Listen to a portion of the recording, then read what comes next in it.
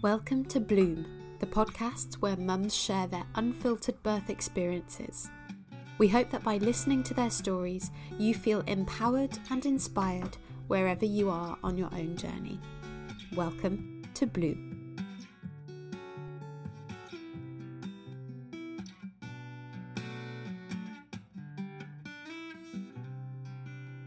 So some of the things that today's mum found surprising about the experience of becoming a mum include just how amazing babies are, how much she loves being a mum and how empowering birth can be, but also how mentally straining pregnancy is, how hard it feels to go back to work, but how hard not working would also be.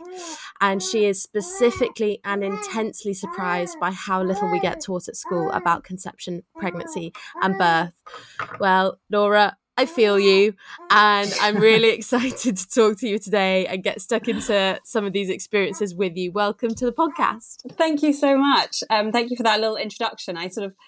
I think I wrote that a little while ago. I've forgotten what I thought, but that is exactly what I think. So yeah. Welcome, and we really can't wait to chat about all of this. You can hear that we have a little Harvey, my little 2-month-old next to me, who is joining in. So I hope this doesn't distract everyone, but we will do our best to not be distracted ourselves. So to get started, Laura, please could you tell us your name? Your age, where you're from, what you do in life, and tell us all about your lovely family. Yes, well, I'm Laura. I am 31. I live in West London. What I do in life, I'm a mum of 2. So my daughter is about to turn 3 and my son has turned 6 months today. And yeah, I also work for a company called Human Forest, which makes shared and runs shared e-bikes in London as head of partnerships and sustainability. So yeah, that's a little bit about me. Wonderful. And you have, you're married as well? Yes. Sorry, shouldn't really forget my husband. He's quite an integral part of the family. Yeah, my husband's called Cosmo. He's 32. And we also have a lovely dog who I also shouldn't forget called Alba. She's a golden retriever and she's very much part of the family as well. Wonderful. I guess let's start right back at the beginning. How did you and Cosmo meet, and where did your journey to motherhood begin? It's actually a little bit embarrassing because when I broke up with my ex, or rather my ex broke up with me, we got together as a group of girls. I was basically bemoaning that there were no eligible men that I was going to meet at university. Mm-hmm. And so we wrote what we called the Dream Boy list, which comprised 15 guys that we sort of knew of at university. I think the aim of this Dream Boy list, rather than sort of being rude to men around us, was to pick me up when I was a bit grumpy. Anyway, Cosmo was number 13 out of 15 on the Dream Boy list, which has always been a sore topic. Anyway, I did meet Cosmo in our final year of university, and just as I was leaving, we sort of started seeing each other properly. In terms of the sort of journey, I think I did always imagine myself being a mum. I think I went through a bit of a phase in my maybe early 20s of thinking, no, I don't really want that. Like, it's not, maybe not like cool. I think I sort of thought, no, I don't really want. And then actually deep down, I was like, no, I really, really do. Where do you think that came from? That kind of, it's not cool. It's not the... Yeah, it's a good question. So I think my sister has 4 children, and my brother settled down with children as well. And I think maybe as a sibling, you define yourself sometimes in opposition to other people. So, you know, she's the motherly one. And I wanted to be like the kind of more career one. But actually that didn't last particularly long. I remember my mum saying, but before she had my brother, who she hadn't planned to have, she said, I never held a baby. I never even thought of being a mum. And I do remember her saying that to me around that time, where I was sort of like, no, I don't really want, and thinking, that's not me. I really do. I can see it. And I think as soon as she sort of said that she really hadn't thought, and I think she was very authentic, she really hadn't thought about having kids until she literally had a baby. I sort of questioned what I was saying about maybe not wanting to settle down and want that, because I think I always really did want that. And so when did you two start first talking about having babies? I remember we were living in a flat in Holland Park, and It was just one bed, and it was he was on his way back from work, and I was already home. He said, "Can I get anything from Tesco? Can I pick anything up from Tesco?" I said, "Yeah, you can pick me up a baby or a puppy." And it was kind of like, and then I just I relentlessly sort of asked for a baby or a puppy.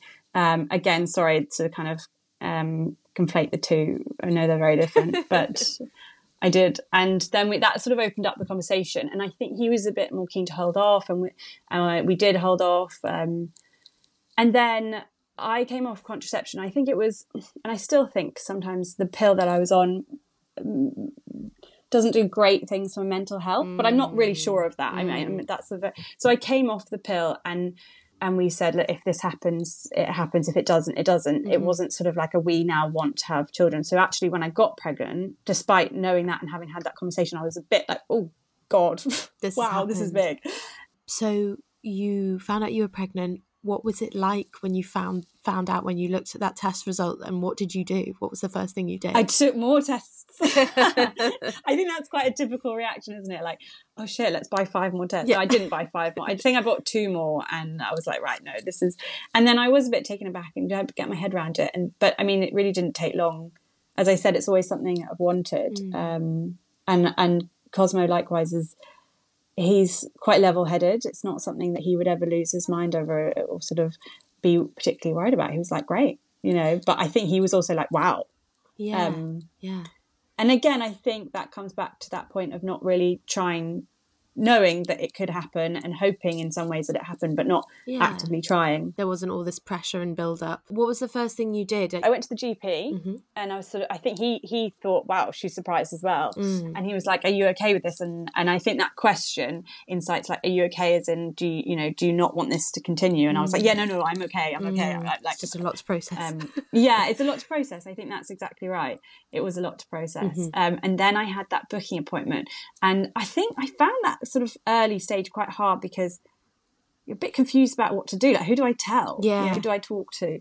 What is that booking appointment? As someone who I've given birth elsewhere, not in the UK, what is that first booking appointment? I think just to check, I think you are pregnant, to take your medical history and your partner's.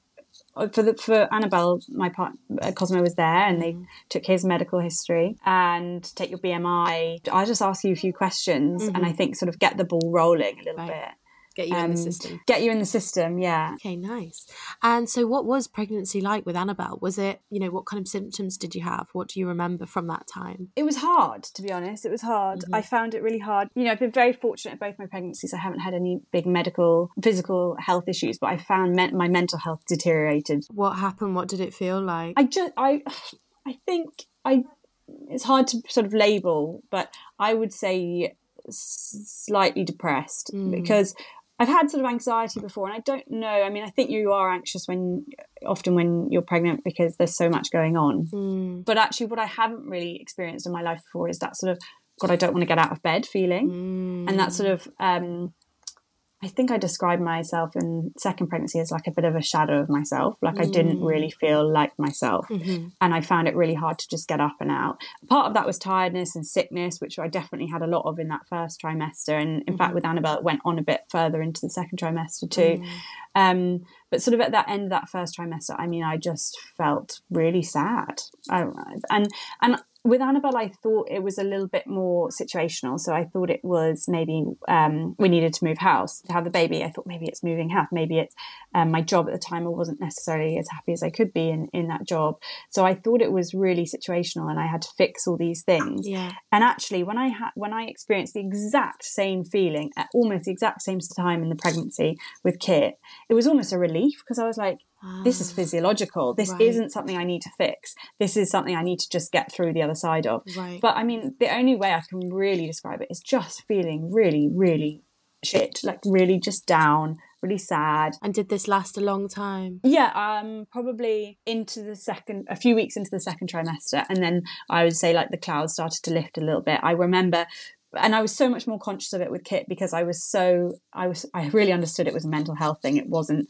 just, oh God, I'm pregnant and I need to fix my job. Because you can easily think that, can't you? There is so much change going on. There are so many new things to think about. You're trying to process so much. Like, how do you unpick what's what? It must have been a huge relief, as you say, to be able to almost compartmentalize that when you realize that with Kit, that it wasn't something that you had control over and therefore had to act on top of everything else that was going on at the time. I think that's so it, and I think that's the point more broadly with mental health. That desire to sort of fix it is quite, it almost makes it worse. With Kit, I felt the exact same way. I think there's a link between women that suffer with mental health problems in pregnancy and postnatal depression. And what I always took reassurance with, not even when Annabelle just arrived, it was before that, it was into that third trimester, I started feeling way more like myself. And actually I didn't struggle, thank God, at all with postnatal depression.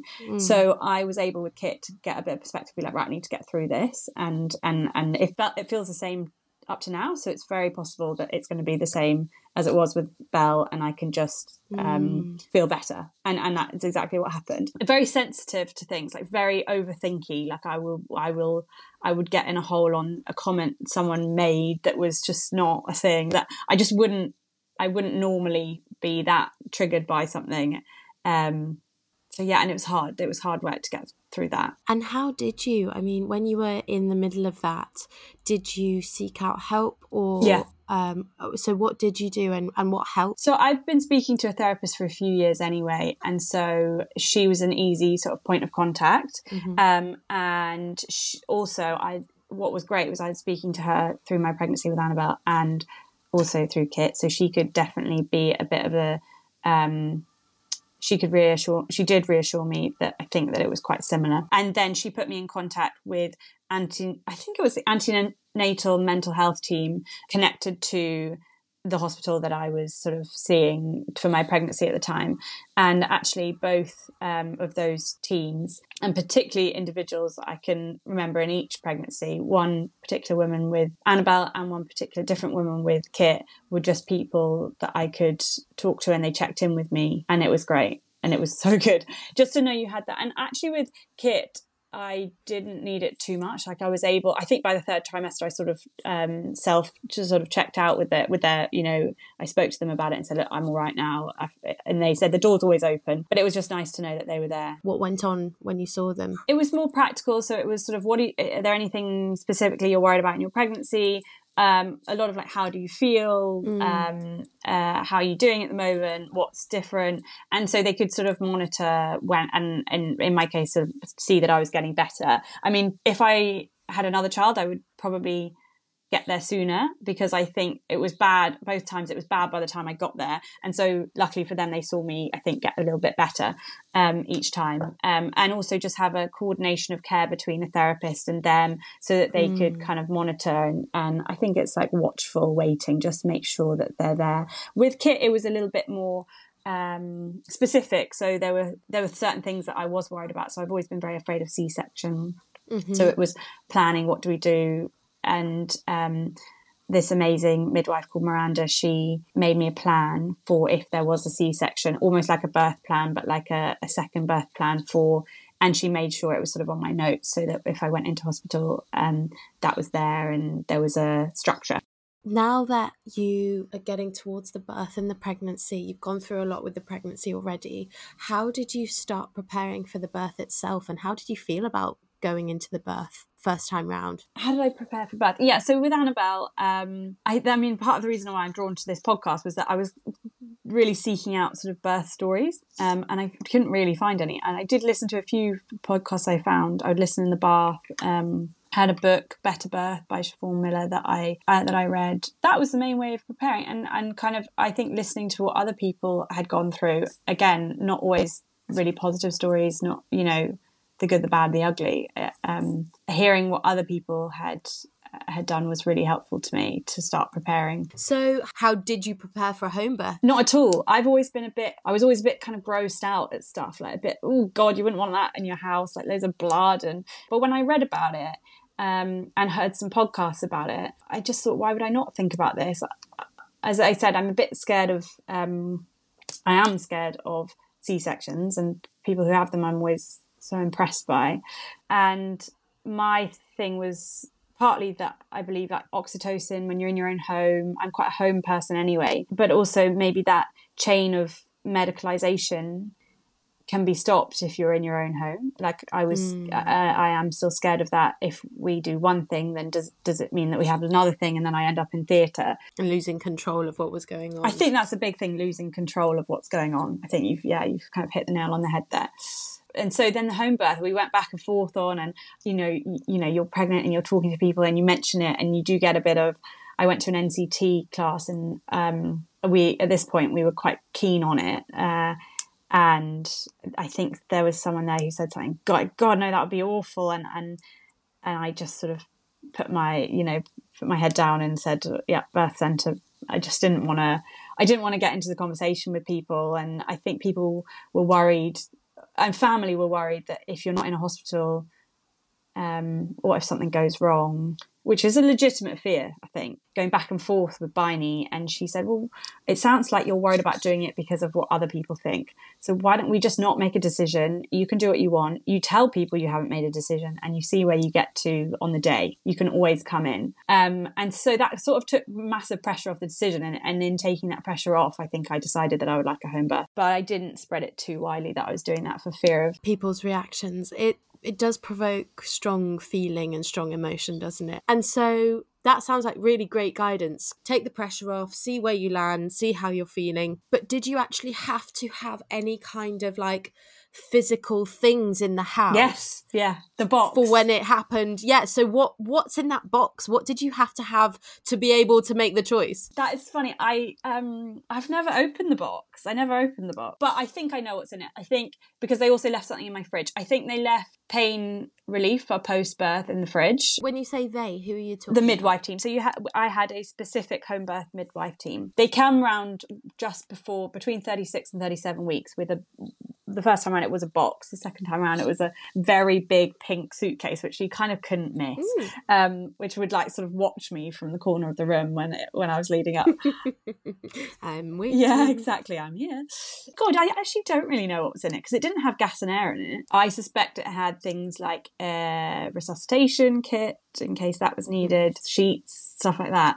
They did also say with Annabelle, they were much more, and I don't know if this was just to make sure that I was kind of really knew what I was getting myself into, but they said if we need to resuscitate the baby, there needs to be a hard surface. So which hard surface are we going to put down as like the hard surface? And I was like, wow. And I was like, well, my kitchen table. But I also remember in that moment being like, wow, but yeah, that's it. Like, just reality. You need to kind of know what might happen.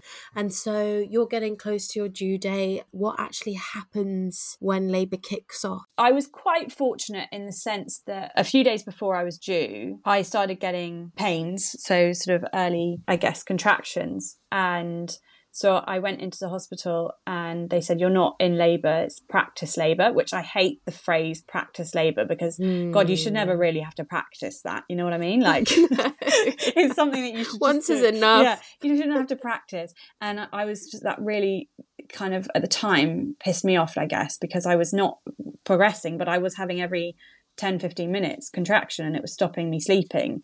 Okay. But what it also... How long did that last for? So that was on the Saturday, Sunday. I gave birth on Wednesday. And so it was a long time of that. And that really did go on. I also thought, at the same time, I thought my waters had broken over the night, but I just weed myself a little bit, which I think is very normal. But at the time I was a bit like, so I'm having a practice contractions. They're not getting me anywhere, but they're very painful. And I thought my waters had broken, but actually it's wee. And it was just a sort of like, oh God, am I sort of not... And my big fear there was, God, I'm finding these practice contractions very painful so that I can't really sleep. But this is just practice. What's it going to be like? How am I going to cope? That's very disheartening, isn't it? Yeah. It feels like not the right word to say because obviously those contractions are getting you somewhere. It is your body preparing. You are moving forwards. But that does make it sound like it's absolutely not real and it's not doing anything. That must have felt very disheartening. Very disheartening. Very disheartening. But at the same time, the more positive way of looking at that is that I think it was my due date actually that I started getting those practice contractions. So I never got to that stage where I was way over my due date and like nothing's happening. Like I knew something was happening and I knew that there was movement, which, as in movement towards birth. So that was a more positive way of looking at it. I also found a bit of pressure of, at this time there was no real work from home. And so Cosmo was on the Monday, like, should I go in? Should I not? And he didn't go in on the Monday and nothing really happened. And so on the Tuesday, I was like, no, go in. Yeah. And actually it was on the Tuesday. I mean, I kind of hunkered down. I'd been doing a lot of like walking and like trying to, walk the baby out, they say. And actually I took the reverse approach. I even closed all the curtains and I like, put like location on and was like, I'm doing nothing all day. I'm doing nothing. Just cozied up, got into a little safe space. Exactly. Made a little nest. And then it was the Wednesday when you full-blown labour began. How did that feel? How was that different to those practice, in inverted commas? Yeah, so it was the Tuesday that I did that sort of hunkering down thing. Yeah. And then by the time Cosmo got home on Tuesday night, I was like, oh, this is intense. Like we've stepped up. But it's the same. And I think there was a real relief that actually it was obviously like orders of magnitude away from, when I got into labour, but it was the same feeling. It was my body preparing. It wasn't totally different. It wasn't totally different all of a sudden. So they ramped up. And then we knew it was sort of kicking off. So we didn't go to sleep that night. We went for a walk around where we live, came back and then got in the bath. And I had this thing that I was going to try and watch all the 90s Hugh Grant films. So I watched 2 Weeks Notice in the bath, which is probably the worst. I don't know if it's the worst because I was having contractions or if it is just the worst film. Cos was there. He got a chair and sort of sat there. And then at 2:00 in the morning or so, I was like... And so we called the midwife and they said, we're actually at another home birth, so we can't get there. If you need to, go into the birth centre. And so we went into the birth centre. She said, you're 2 centimetres, gave me a codeine. Do you want to stay or go home? If you want to have that home birth, go home and hopefully they'll be done in time to come to you. And so we went home and that it just progressively got more and more intense. And then at 7:00 we called and said, can someone come? And they finished at the home birth and they came over at about 8 a.m. and she was born at 3:30. So it was still quite a long time. What happened between 8 a.m. and 3:30 then? Are there kind of specific moments that stick out to you in that process? And what was everyone doing? What were you doing? How were they helping you and supporting you? So it wasn't Biney, unfortunately, but it was a lovely, lovely other midwife who was great. And then there was a student midwife. So it was those two that arrived at about 8:00 in the morning. And then another midwife came. You need 2 qualified midwives, I believe, if you're having a home birth. Another midwife came a bit later with the gas and air. I knew, my mum said to me before I went into labour, she said the pain is like a wave, but you have to remember you're always on top of the wave. You're never lost in the wave. You're always on top of the wave. And so I really did keep thinking like this thing of the wave. It sounds ridiculous, but I was thinking of a wave and I was like, I'm always on top of the wave and breathing, and reminding myself of how to breathe. And I didn't really open up to conversations. You were staying in your bubble and focused. As soon as they arrived, they sort of got themselves settled, introduced themselves because I hadn't met them before. And then she said, would you like to be checked, see how far along you are in terms of dilation? I said, yes. And I saw them switch because they said, you're 8 centimetres. And there was this sudden, oh shit, it's 8:30 in the morning, 9:15. Let's go, like get all the stuff ready. They put everything out. I noticed, even though I was still really in that bubble, I really noticed like a step change in there. They were very relaxed when they came. And then suddenly it was like, oh, let's go. Yeah. But actually it was a long time before I gave birth. I found with Annabelle, with the contractions, I could keep on top of that wave. But I was exhausted from several days of not really sleeping. I didn't really eat much, to be honest, in labour. I was very tired. So I started pushing, I think, at around 9 or 10 in the morning, and I gave birth at 3:30 in the afternoon. And that was a bit of a worry for them because I think they don't often let you push for too long. Wow. Yeah, that does sound like a long time. And so did they help guide you with that? I mean, did you just start getting the feeling that I have to push? No, very completely opposite. And actually that was something I really worried about with Kit, is that I never felt a real urge to push. At this point I was really, really tired, and I was started sort of hallucinating basically. I thought that there was, this is a ridiculous story. First of all, I thought the front door was open, and I kept saying to Cosmo, close the front door. And he was like, Laura, the front door is closed. I was in the living room, so right by that front door. And then I thought that there was, so we've got like a sort of conservatory roof. I thought that there was a professional tennis player watching me give birth from his bedroom window out the back. Goodness. Looking. But as I thought that, I also corrected myself and was like, what are you thinking? Like, and the only thing I can compare that to is actually when I had altitude sickness, when I climbed up a mountain, and I thought these 3 rocks were these men in suits, and then as soon as I had the thought, I corrected myself and was like, whoa, no. So I was in this, I think, almost like dream state. And was this with gas and air? Yeah, but I don't know. The gas and air made me quite funny. So like the gas and air with Annabelle, with Kit, I think it was a drop in the ocean. I don't think it really did anything. But with Kit, with Annabelle, I remember I took a few puffs of it and I said, Cos, when this is over, please can we get pizza from the pub? And he was like, Laura, we can get whatever you want. And actually we did get a pizza from the pub. When we had Annabelle and she was there, she was safe, we ordered pizza and we had a pizza with her on the sofa. We've still got a lovely photo of us. But yeah, so it was a long time pushing, and I didn't feel that urge to push. I didn't feel the need. I was just in a bit of a weird space. And so they did a lot of guided pushing, which is sort of when they put their finger in you and you push. And to help you realise if it's kind of being effective or not? Or what does that do? Yeah. I think that is it. I think they also told me when it got really close to the time and I was out of it, they were like, can you feel the head? You know, try almost like that grounding thing, which I didn't really want to feel the head, but it was very motivating when you started feeling that head. But it took a long time to get Annabelle out, and they do remember them saying, you know, you've been doing this a long time. If it takes another hour, we're going to have to transfer you in an ambulance. And again, that was actually quite motivating. Yeah. I think what maybe happened is that I dilated quite quickly, but I wasn't really ready to push. But because I was there and I couldn't really feel things anymore, so I actually didn't really feel contractions near the end. I think I was quite disassociating, kind of out of body.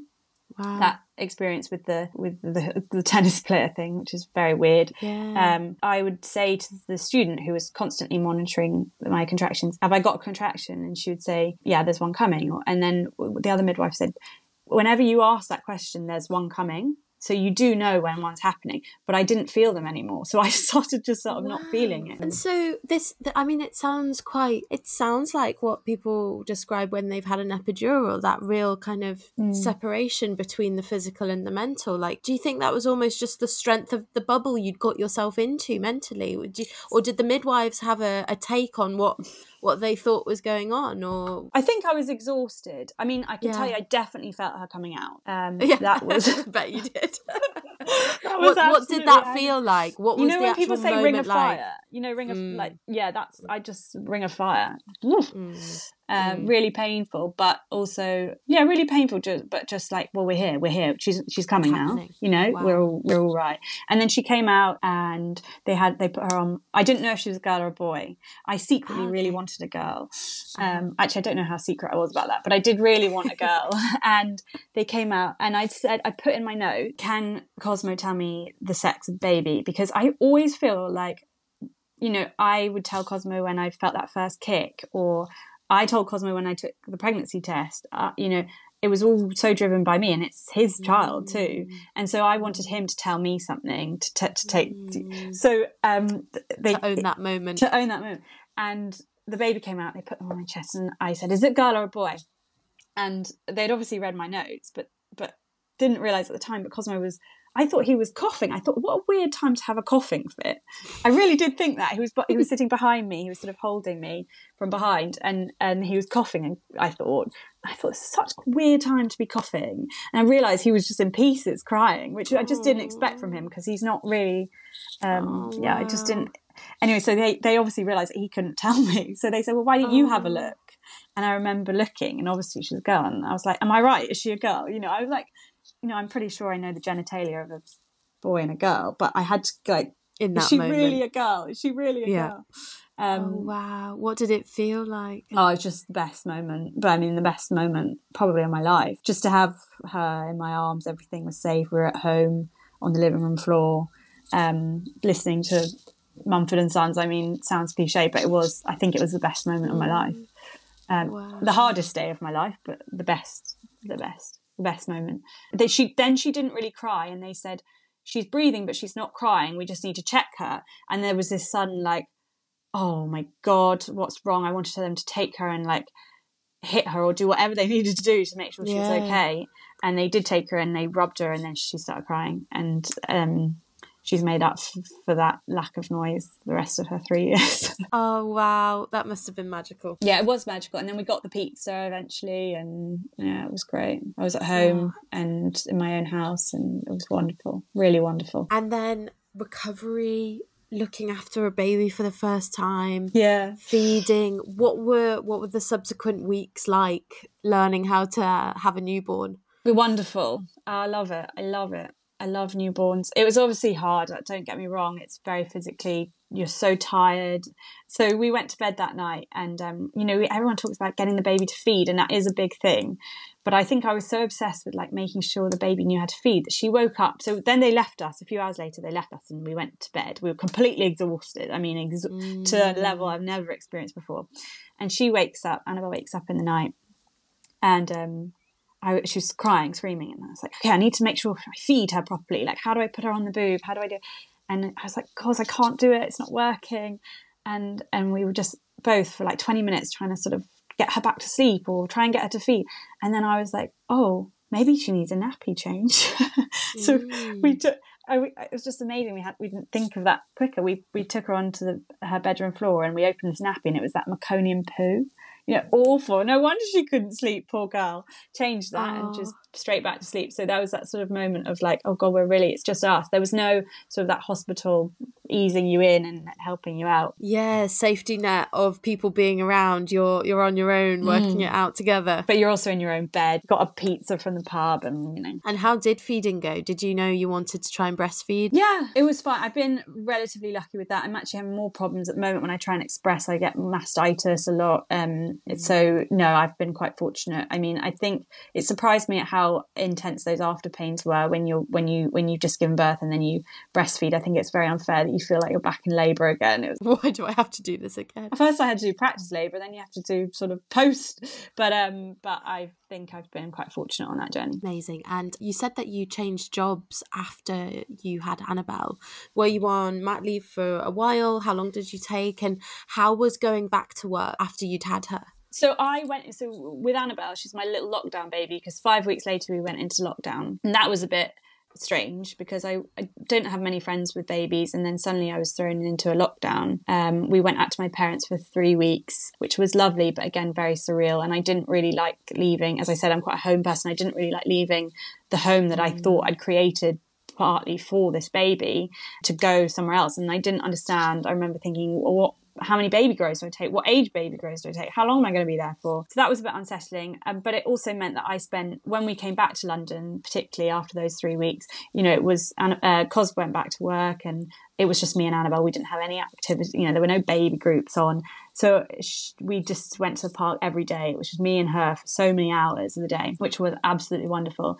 But it also then, when a friend started the company Human Forest and asked me to join, I wasn't too worried about going back to work because I was very excited about the prospect of working with them. It was all going to be work from home. I was going to start 3 days a week. It felt very exciting, less scary. So I was, and then after several months, it went to 4 days, and we sort of stayed at 4 days. And how did you manage childcare for Annabelle at that time? Because if it was lockdown as well, were you just trying to juggle looking after her with a new job, with just newly married? I mean, it sounds like it was quite a lot. I mean, you're saying it as though it's not a big deal, but you clearly took a lot in your stride. You had a lot on in the middle of a pandemic as well. Well, I did. So I started, actually, I forgot to say, I started part-time. So I would just do the hours I could do. And again, at this point, there were only 4 or 5 of us in the company. So it wasn't like I was managing people and therefore having to be sort of on a schedule. So I'd do part-time sort of when she slept or whatever for a few weeks. That didn't, that's not something that can last forever.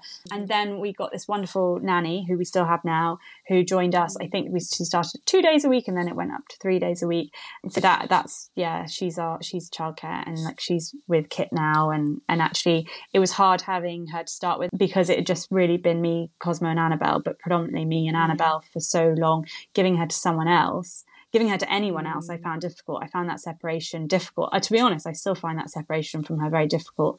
I love time away, but I don't seek it out that often, maybe not as often as I should. And I struggle sometimes to really enjoy being away from her, and now from the two of them. Something I'm working on. Well, yeah, and I wonder, do you think that ever really goes away? Like, is that kind of the forever challenge of mums, that you always feel slightly torn between wanting to be with your babies but needing to be your own person, needing a break, needing to be your own person and have your own stuff, but whenever you have your own stuff you miss them, you worry about them? I mean, do you think, has it got easier? She's now 3. Does it get easier, or do you still feel it in the same way? God, I'm thinking about sort of going back to work now, and it's making me feel emotional. I was talking about, I think the painful irony of being a parent is that you do everything you can. You look after them so closely. You teach them everything so that they can be independent of you, and you give them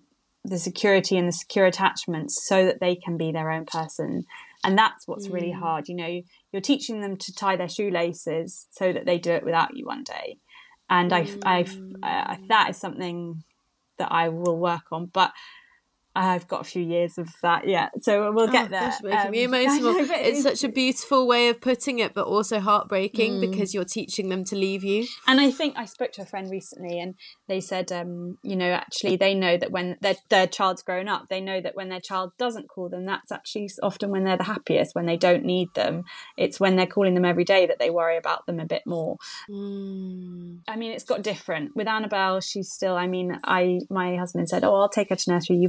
You're doing this podcast this morning. And she said, no, Mummy, you take me. And I crumble. I said, okay, I'll take you. I could give myself more of a break then. I could have had a few more minutes, had a cup of tea, not be drinking out of my daughter's water. I could have got my own water.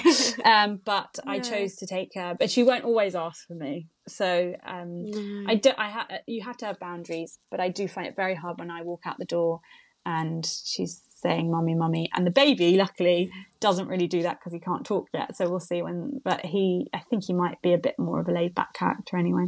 Well, yeah, let's get on to Kit, because there's so much to talk about, but we could go on for hours and hours. How was having Kit? When did you decide you wanted another baby? And you said that it took a few months this time. How was conceiving, and how was pregnancy different? Sorry, that's a lot of questions, but so we had a friend's wedding. I didn't want to be pregnant for that very good friend's wedding. She'd delayed it all through lockdown, and I just didn't want to be. And obviously you can't really plan these things, but I said, right, we won't try until after that wedding. And then we have another friend's wedding for the September after. So I said, theirs is abroad. I want to make their wedding and not with a baby. And I managed just to be able to do those two things. Wow.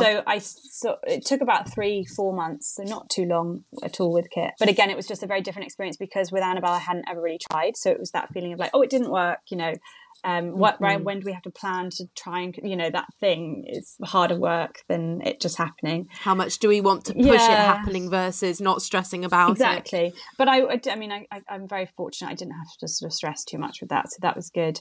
Yeah. And then he was due. Do you know what? I was 9 months pregnant in that awful heat wave over summer. That proper one where they were like hottest day on record was forecast for my due date. So I pretty much lay prone for that week before I gave birth. I didn't really do much. I was just like, don't come now. I knew he was a boy. I found out he was a boy this time. I just wanted to be organised. I wanted to tell Annabelle she had a baby brother or baby sister, which I know is a bit ridiculous, but I just really wanted to prepare it is her. Different. I mean, when you have a small child, I imagine you want them to feel involved in some way. Yeah, she was very involved. She really got it. She did get it. She got the baby in the tummy sort of thing, that it was getting bigger. She said to me once, Mummy, there's a thing in Peppa Pig, a walking, talking snowman. She said, Mummy, you look like a walking, talking snowman. Which is funny and also rude, but mainly funny. So she got it. And so I knew with Kit that he was a boy. And so you're getting towards your second birth now, having had your home birth. Did you have different expectations at all? Did you want it to go exactly the same way, or were you hoping for different things, having done it once and learnt some things about the last time? What were you thinking? I wanted another home birth, but I wasn't, I wasn't really set on it for the first one either. I sort of always said if I need to go in, I go in. With Kit, I got through that really hot heat wave thing, which was pretty bad. How did you get through that? I literally lay down. I think I read like if you move less, you're less likely to go into labour. So I pretty much lay flat, and I did sort of go in the paddling pool, put my feet in the paddling pool a bit, but the puppy kept weeing in it, so it was a bit gross. I didn't really do much. I just tried to keep sane and stay still, and we got through that. And I was very bored, basically, because I don't really like not doing anything. So then we went to Hampton Court. I think we were the youngest people not on a school trip that were at Hampton Court that day. It was weird. We went to Hampton Court, and then the next day I said, I really want to go to Princess Diana Memorial Fountain in Hyde Park, because I'm obsessed with water when I'm pregnant. Obsessed. I mean, addicted to water in any form. What do you mean? So drinking lots, but what? Yeah, what? Frothy water, like soapy water. I just love it. I can't really describe it in any other way. I would fill the sink with soapy water. With Annabelle, one day I had 3 baths, bubble baths. I sucked the sponges. Nice. Like, I love it. Yeah, wow. Really weird, isn't it? People asked if I had any cravings. That was the only soapy, frothy water. Wow. But only during pregnancy, or do you just generally love water normally? Or was that kind of a... Yeah, no, I'm over it now. I'm over it now, but I miss it. I miss that like satisfaction. And this fountain, because it has these, I don't know if you've ever, it's in Hyde Park, it's beautiful. It's really, really nice. It's got all these undulating things. So the water sort of froths and goes up and down. Oh, wow. And I went there with Annabelle when I was pregnant with Annabelle, and I loved it. Because it's all like frothy water. And we would go and visit my husband's family in Devon, and you looking out the window, you can see all the waves, and it's like the froth, and I love the froth. So I wanted to go to this fountain and see the froth, I guess. And so I went, and I put my feet in and played in the water for a while. But there were loads of kids there. It was less. When I went with Annabelle, it was winter, so it was just sort of me and the froth. There was a lot of kids in swimwear, and I was like, how much children's wee is in this froth? But anyway, it was satisfying. And then I walked around, so I did a big walk back through Notting Hill and got my hair cut. And I remember getting my hair cut and being like, God, I am tired, and I kind of want this woman just to, I felt like I was being really rude, but I was like, I really want her to hurry up. Like, I need to get home. And we walked back from the hairdresser, and I said to Cosmo, I feel like, don't talk to me too much, because I feel incredibly grumpy, and I don't know why. Like, I'm just really grumpy. And I got home. I was like, maybe I'm tired. Went and lay for a nap. Woke up from the nap, and my waters are broken. So I think my body knew, like, right, let's get home. Yeah, you've had this frothy water thing. It's time to go. Yeah, it's got me in the zone. Got my waters going, ironically. So my waters broke at home. But I didn't go into labour properly for 24 hours. So again, I felt a few pains, but it wasn't even like that practice labour that I had with Annabelle. It was just like pains, but nothing massive. So I'd like try and go for walks and get everything started. And then the home birth team came over, and they said, look, if the guidance is if you haven't gone into labour after 24 hours, you need to go in and be induced. But they were also like, look, you can push back on that, because it's only the risk is around infection. They said it's only 1% chance of infection. So, like, if you say you want to keep trying at home, you can keep trying at home. But regardless, you will have to go in after you give birth to be monitored. So I kept trying for a few more hours at home. And then I said, look, if I got to go in anyway, why am I trying to push having a home birth? Because you're going to have to go in. If some of the benefit was having that nice moment afterwards, eating pizza on your sofa, you're not going to have it anyway. Exactly right, and I would have to go in an ambulance. It's just a bit stressful. And I actually think the reason that I wasn't progressing at home was because my home was no longer this sort of like nice, serene place that it was when I didn't have a toddler and a puppy. And it wasn't the middle of summer, which is very much more public, with windows open. And so I sort of said, no, I'm happy. I'll go in and have an appointment. So we just drove in, and I think there was a bit of pushback. Like they did really, I think they're the home birth team. They really wanted to make it happen for me, so I almost felt like I was disappointing them slightly, really. So we went in and they were great. Like they obviously read this thing about the C-section. They left me in the room, the sort of like, I don't know what it's called, but like the sort of triage sort of space. Yeah, for quite a while.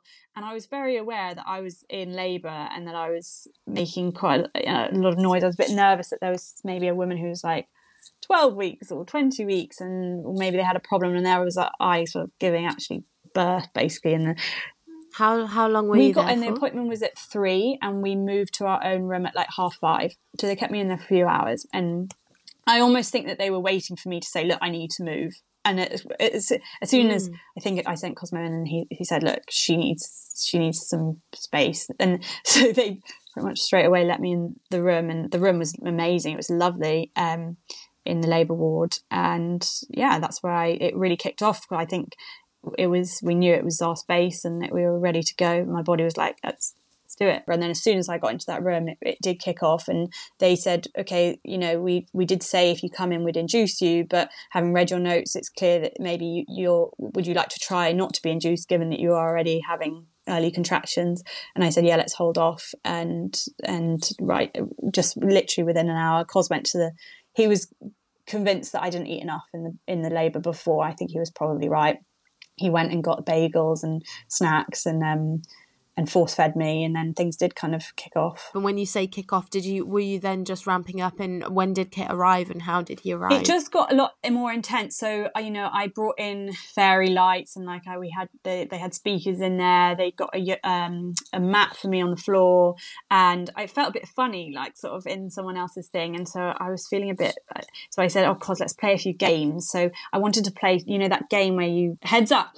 I wanted that, and so Cos downloaded that, and then the only thing was his phone was connected to the speakers, so it kept going. Sometimes the noise on those apps can be like disproportionately loud, so it would be like tick tick tick tick bing, so like everything. It was quite stressful. So I was like, stop that game. I guess the point of that was to just get myself like having fun and just relaxing in the space and get the oxytocin flowing. It wasn't long before I was like, okay, no more games.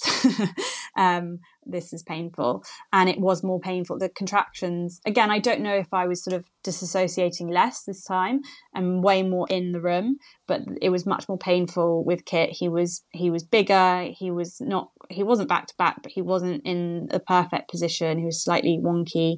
And those contractions, I mean, the wave thing kind of got lost a few times. I felt like I was in the wave. The gas and air was like a drop in the ocean in terms of pain relief, but what it did do was it kept my breathing on track, which was the only thing that really kept me going. I started to sort of beg for pain relief, and there was a wonderful midwife called Amira, and she was quite quiet, quite stoic. She was like, no, like, you're okay, you can keep going. I started being, no, like pushing back, being like, no, I'll take anything, I want the epidural. And I think Cos was also like, Laura, you've done this before. Not that there's anything wrong with the epidural, but there was that concern for me around each step getting closer to what I didn't want, which was the C-section. And actually, even when I went into the hospital, they walked me past the theatre and they said, that's the theatre if you need it. That's where you'll be if you have. It does end in C-section. I just remember tears coming to my eyes and like grabbing Cosmo's hand and being like, oh God. Because for me, even getting into hospital was about one step closer. But they were really, they pushed me to not have the epidural. And I do remember begging for it and her saying, look, I will give you whatever you want. I just want to make sure you really do want this. The last thing I want is for you to be traumatized by this birth. And then she was like, now I'm going to read you the risks associated with epidural. And she sort of very slowly read them to me. I knew exactly what she was doing. I had by the time she finished reading me the things, it was like 3 contractions down. And I was a bit more like, right, let's just get going. Let's get on with this. She was wonderful. It makes her sound a bit harsh, but she was trying to understand the difference between my birth plan and where I was at, and try and navigate me. She was reading the room, bridging between the two. Wow. And so how much longer after that did so that he was arrive? like sort of, I'd say by 7 p.m. we were really into it. And I was having these contractions. I was I was much more this time the upright open thing I was really on top of. I was on a birth ball thing, and I could see her watch upside down, and it was like 11:15 or something. And I said, how many more hours? Like, because every time I lost the breathing with the gas and air, I mean, I was hitting the furniture with it, like. And she said, I think the baby should be here within 4 hours. And I was like, are you fucking joking me? 4 hours? I thought she was going to say 45 minutes, and I just remember being like, what? No. And actually it wasn't. It was 2 hours. I think he was born at 10:50 because it was the next day. There was one moment I did really dislike in hospital, which I think is probably worth saying, because if I did it again, I'd put on my notes something about it. When there was a changeover in the sort of leader team in the hospital on the labour ward, they all came into the room. There were 7 of them. There was like the head midwife, I guess an obstetrician, the anaesthetist. And they'd come into each of the rooms and sort of know where all the women were at. And so I was on the floor, like sort of bum in the air, pretty much naked, having contractions. And suddenly 7 people walk in the room. And there was me having had a very private birth. Gosh, yeah, that must have been so disruptive. Yeah, I think I said something, and the head midwife said, well, when it all really kicks off, I turned to her and I said, excuse me, kicks off? And she was like, oh, I'm very sorry, I didn't mean it. She was very apologetic and took it back and backtracked. But there was just a real threat of these suddenly, because I really loved the midwife who we had in that room. She was really supportive and really quietly supportive and helpful in there. For both Cosmo and myself, and they just were like, I just found it a bit much. That's incredibly intrusive out of nowhere for you in such an intimate moment. I was trying to move, and I was like, I'm not comfortable, I need to get upright, and then I'd have a contraction, and they didn't really understand, and I was starting to push, and they were both, Cosmo and the midwife said, hold, like, save your energy, you don't need to push. And I was like, no, like, I need to push, I need to move position, and I need to push. And he was 10 minutes and he was out, and I closed my eyes for all that 10 minutes. When I was like, I changed position, and then I knew, and I just said, I'm going to close my eyes. I'm not going to open my eyes until this baby is here. And I remember Cosmo was on the left of me, and the midwife was on the right, sort of, looking at me giving birth. And she would say something, and then Cos would repeat it. And that sounds really patronising, but she would be like, because I didn't tear on either of them, and I really didn't want to tear again. And so she would say, when I say stop pushing. And so she would say, stop pushing, breathe, stop pushing. And Cos would say, stop pushing, breathe, stop pushing. And I just remember being like, just listening to them and doing what they tell me. I'm not opening my eyes until he's here. And then he came. And I didn't really believe, because that thing with Annabelle where they were like, she's not really crying, and I was like, are you sure he's okay? And she was like, yep. And I was like, are you really, really sure he's okay? And she was like, yep. And there he was. And they told me he was a very, very big baby before he was born, and freaked me out quite a lot. And that had thrown a few questions about whether I should have a home birth, and that his head was off the charts big. And there he was, 7 pounds 8, and very normal sized baby. And yeah, perfect. Amazing. And no tearing, you said? No tearing. Amazing. I was very fortunate. I mean, I think a graze. Both times I had like what they call a graze, which is very manageable. And what was it like introducing Annabelle to kids? She was wild last summer. I think it was the heat and me being pregnant. She was just like a wild woman, naked, running around all the time. So I went to collect her from our wonderful neighbours, and I had a friend who came over and looked after her. My mum had her for a night, and because I had to stay in a few nights after. So I went and collected her from their friend's house. She didn't even really realise that my bump had gone. Obviously, the bump is still sort of there. She didn't really get it. She went into his bedroom, and I said, look, there's something for you. There's a little card. And then she saw him in the cot, and it was just the sweetest thing. I mean, considering she was just crazy naked child all summer, she sort of suddenly went into this sort of quiet in love with him. And she has not really got out of that in love stage. She is very enamoured with him. And what's it like looking after 2 tiny ones? What's kind of a typical day in your household? So we still have the nanny. So she really takes Annabelle, and I've tried to keep that consistent. But I'll drop her at nursery. and I'll take her to ballet class. And then on Fridays, it's just me. But it's chaos, obviously, it's chaos. And with the dog as well, the dog and the baby are in love with each other. So yeah, it's busy, but great. I wanted to ask you, you said you'd kind of changed jobs before and you were in a job that you loved. How, if at all, do you think your career has been affected or not by having two little ones in fairly quick succession? What has that been like? So the people around me have been really important. So Cosmo's always been really supportive about how do we make it work for you doing both, and what does that look like. Having said that, if I completely wanted to stop, I'm sure he would try and support me with that. And if I think he knows I'll never do this, but if I really wanted to go all guns blazing with my career and not make it home in time for bedtime, I'm sure he would try and accommodate that as well. But it's always, I think we've always known that I've wanted to make it a middle ground. And so that he's been really supportive. I've also had a woman who I work with who was one of the founders of Human Forest, who brought me over there. She's got 3 kids and is a few years older than I am, and we worked together before, and she's always been a bit of a mentor. So there are times where I find the balance, the juggle really difficult, and it's often her that I go to, and it helps because I'm working with her, so she'll know then that I'm finding it a bit tough. I'm asking her for advice in a non-work capacity, but she will be able to bring that into work and know what's going on for me. I've always been really open with her, and she's always been really supportive and a good role model. So that's helped, having those people. I think it's given me a bit more perspective. So if I'd had a bad day at work or a hard day at work, not necessarily a bad day, but just a busy, stressful day at work, I'd often take it home with me, and it would prey on my mind. And I'm not saying that I don't think about things now when I get home, but fundamentally, I mean, I think to myself, right, well, are my children and my family, are they happy and healthy? Yes. All right. Well, that doesn't really matter too much, does it? It gives me perspective to let go.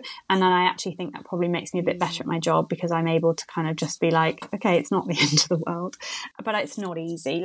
It's not easy. And I'm nervous about going back already, because I always do feel like when I'm working, I'm giving everyone half of me.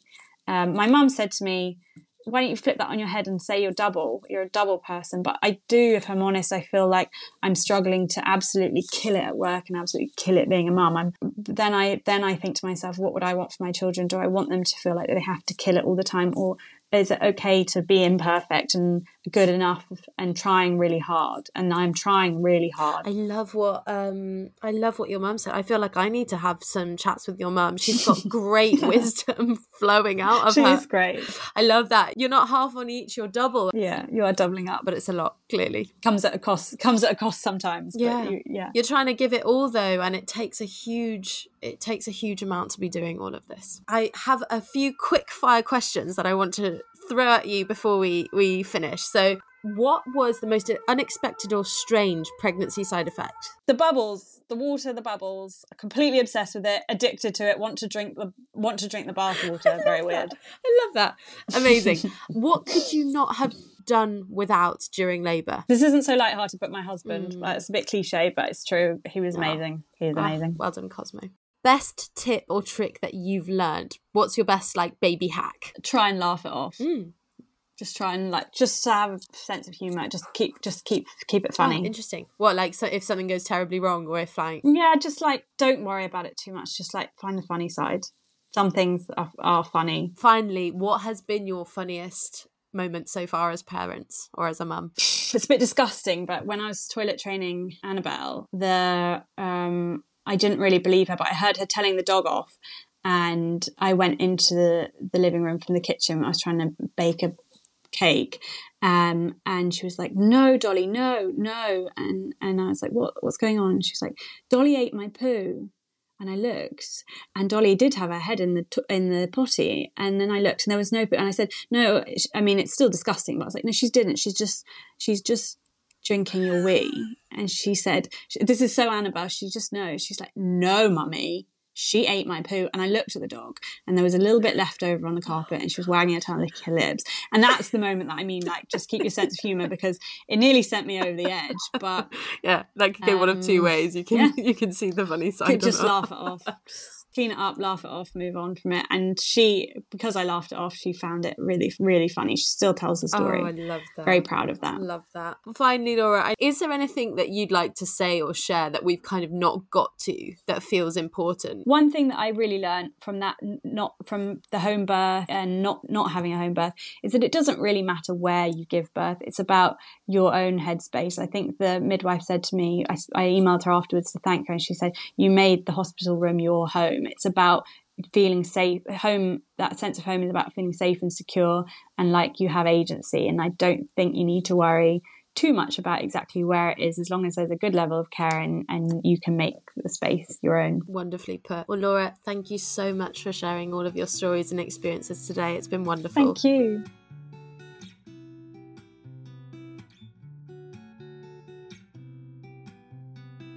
That's the end of this episode. Take care and see you next time.